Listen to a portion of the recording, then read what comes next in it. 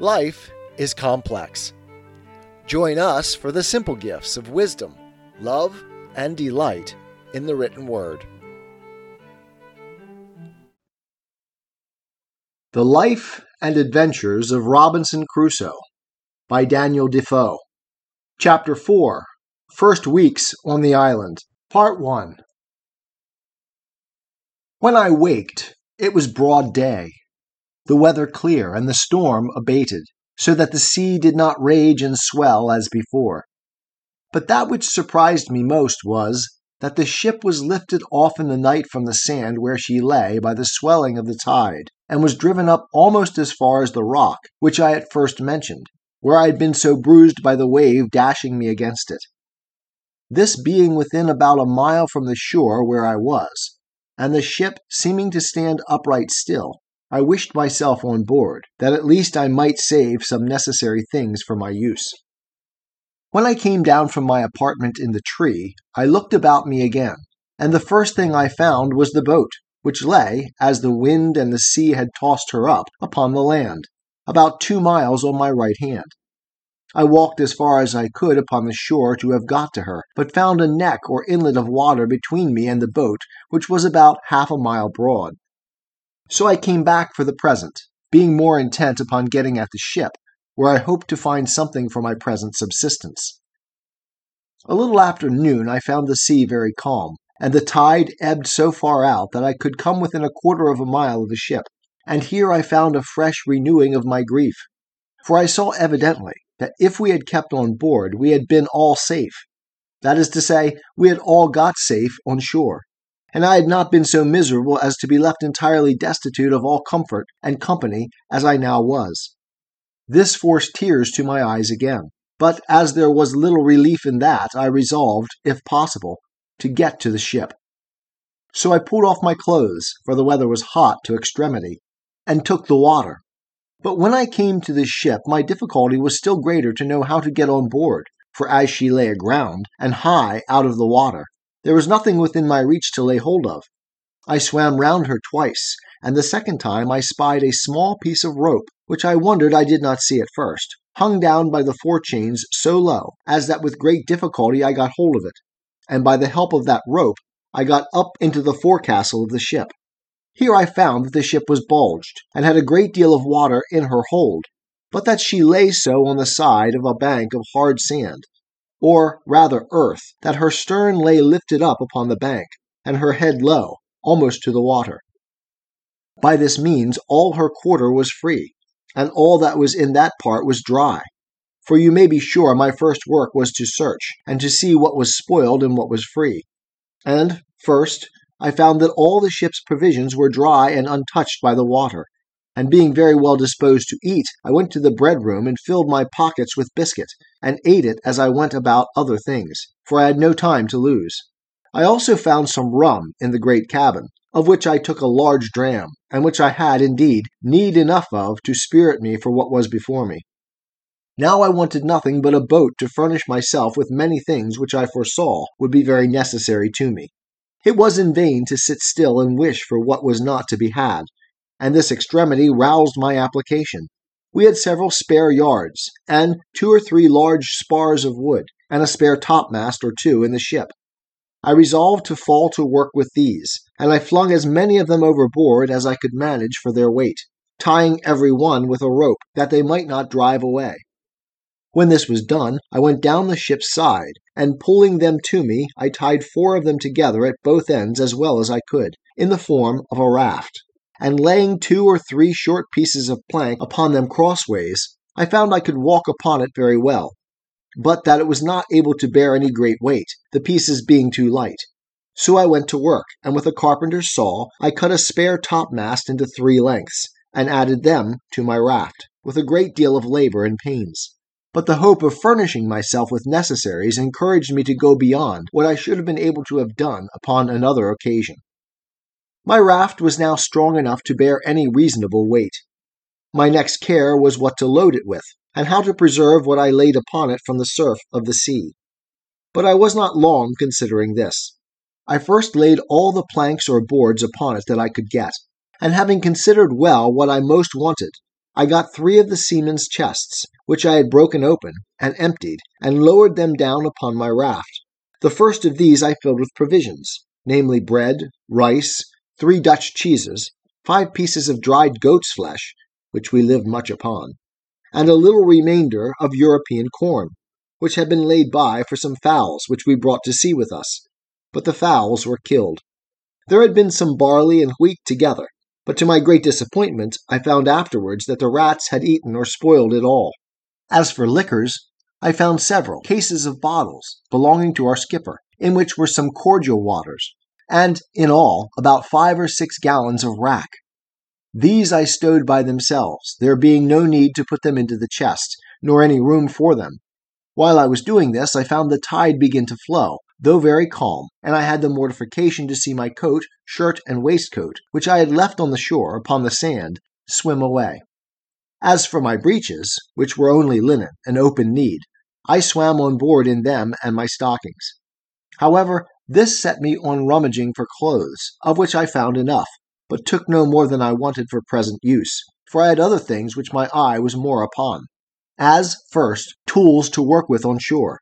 And it was after long searching that I found out the carpenter's chest, which was, indeed, a very useful prize to me, and much more valuable than a shipload of gold would have been at that time. I got it down to my raft, whole as it was, without losing time to look into it, for I knew in general what it contained. My next care was for some ammunition and arms. There were 2 very good fowling pieces in the great cabin, and 2 pistols. These I secured first, with some powder horns and a small bag of shot, and 2 old rusty swords. I knew there were 3 barrels of powder in the ship, but knew not where our gunner had stowed them. But with much search I found them, 2 of them dry and good, the 3rd had taken water. Those 2 I got to my raft with the arms, and now I thought myself pretty well freighted, and began to think how I should get to shore with them, having neither sail, oar, nor rudder, and the least capful of wind would have overset all my navigation. I had 3 encouragements. First, a smooth, calm sea. Secondly, the tide rising and setting in to the shore. Thirdly, what little wind there was blew me towards the land, and thus, having found 2 or 3 broken oars belonging to the boat, and besides the tools which were in the chest, I found 2 saws, an axe, and a hammer. With this cargo, I put to sea. For a mile or thereabouts my raft went very well, only that I found it drive a little distant from the place where I had landed before, by which I perceived that there was some indraft of the water, and consequently I hoped to find some creek or river there, which I might make use of as a port to get to land with my cargo. As I imagined, so it was. There appeared before me a little opening of the land, and I found a strong current of the tide set into it, so I guided my raft as well as I could to keep in the middle of the stream. But here I had like to have suffered a second shipwreck, which, if I had, I think verily would have broken my heart. For knowing nothing of the coast, my raft ran aground at one end of it upon a shoal, and not being aground at the other end, it wanted but a little that all my cargo had slipped off towards the end that was afloat, and to fallen in the water. I did my utmost, by setting my back against the chest to keep them in their places, but could not thrust off the raft with all my strength. Neither durst I stir from the posture I was in, but holding up the chest with all my might, I stood in that manner near half an hour, in which time the rising of the water brought me a little more upon a level.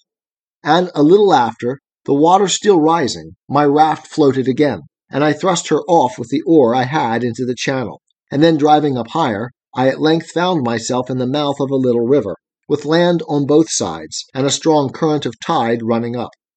I looked on both sides for a proper place to get to shore, for I was not willing to be driven too high up the river, hoping in time to see some ships at sea, and therefore resolved to place myself as near the coast as I could. At length I spied a little cove on the right shore of the creek, to which with great pain and difficulty I guided my raft, and at last got so near that, reaching ground with my oar, I could thrust her directly in.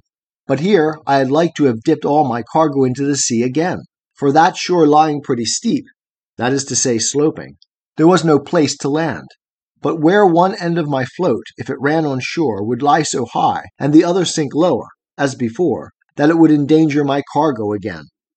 All that I could do was to wait till the tide was at the highest, keeping the raft with my oar like an anchor, to hold the side of it fast to the shore, near a flat piece of ground which I expected the water would flow over, and so it did.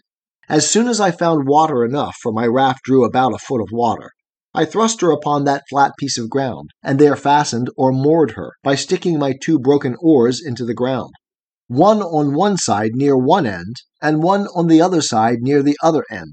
And thus I lay till the water ebbed away, and left my raft and all my cargo safe on shore. My next work was to view the country, and seek a proper place for my habitation, and where to stow my goods to secure them from whatever might happen. Where I was, I yet knew not, whether on the continent or on an island, whether inhabited or not inhabited, whether in danger of wild beasts or not. There was a hill not above a mile from me, which rose up very steep and high, and which seemed to overtop some other hills, which lay as in a ridge from it northward.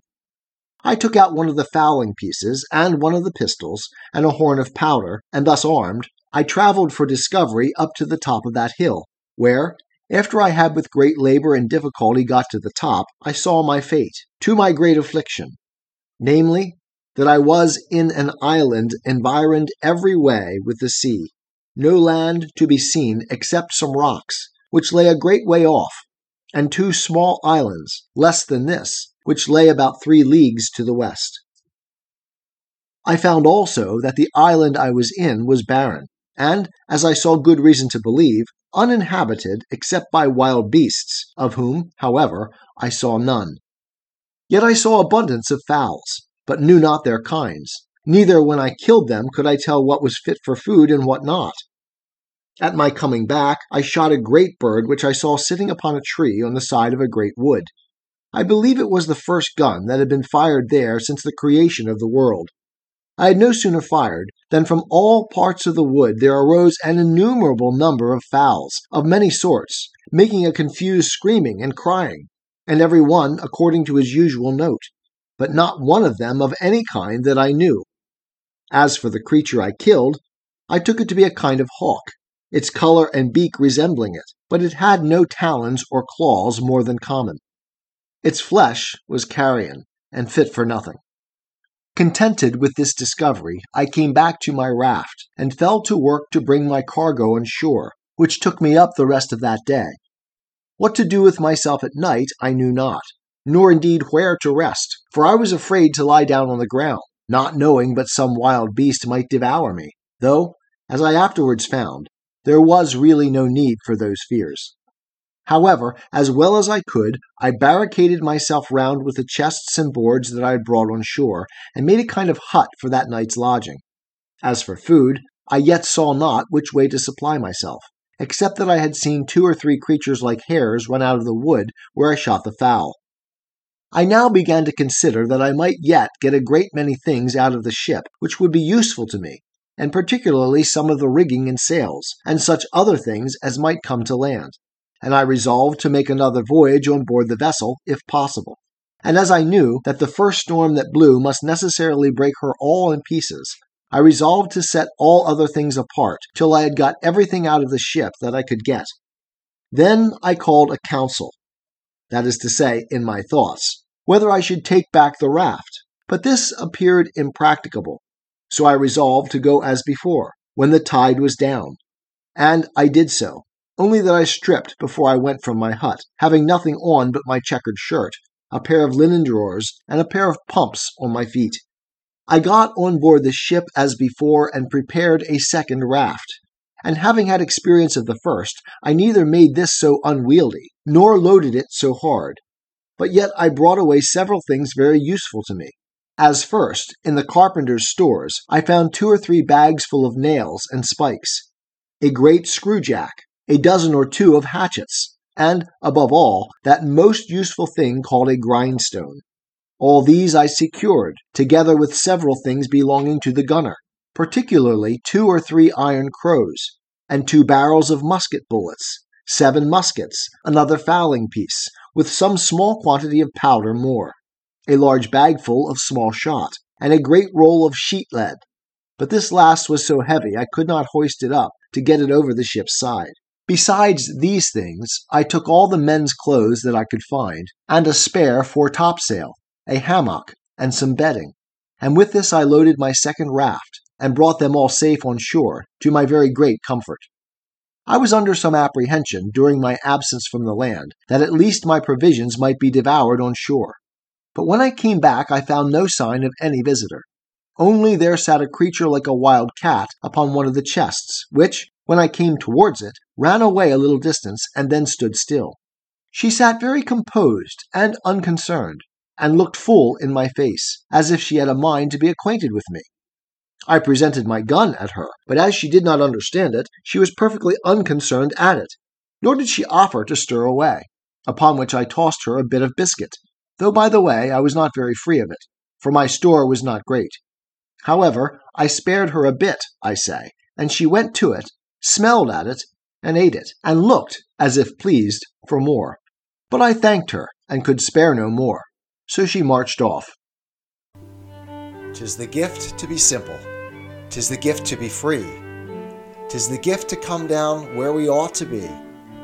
And when we find ourselves in the place just right, 'twill be in the valley of love and delight. When true simplicity is gained, to bow and to bend, we will not be ashamed.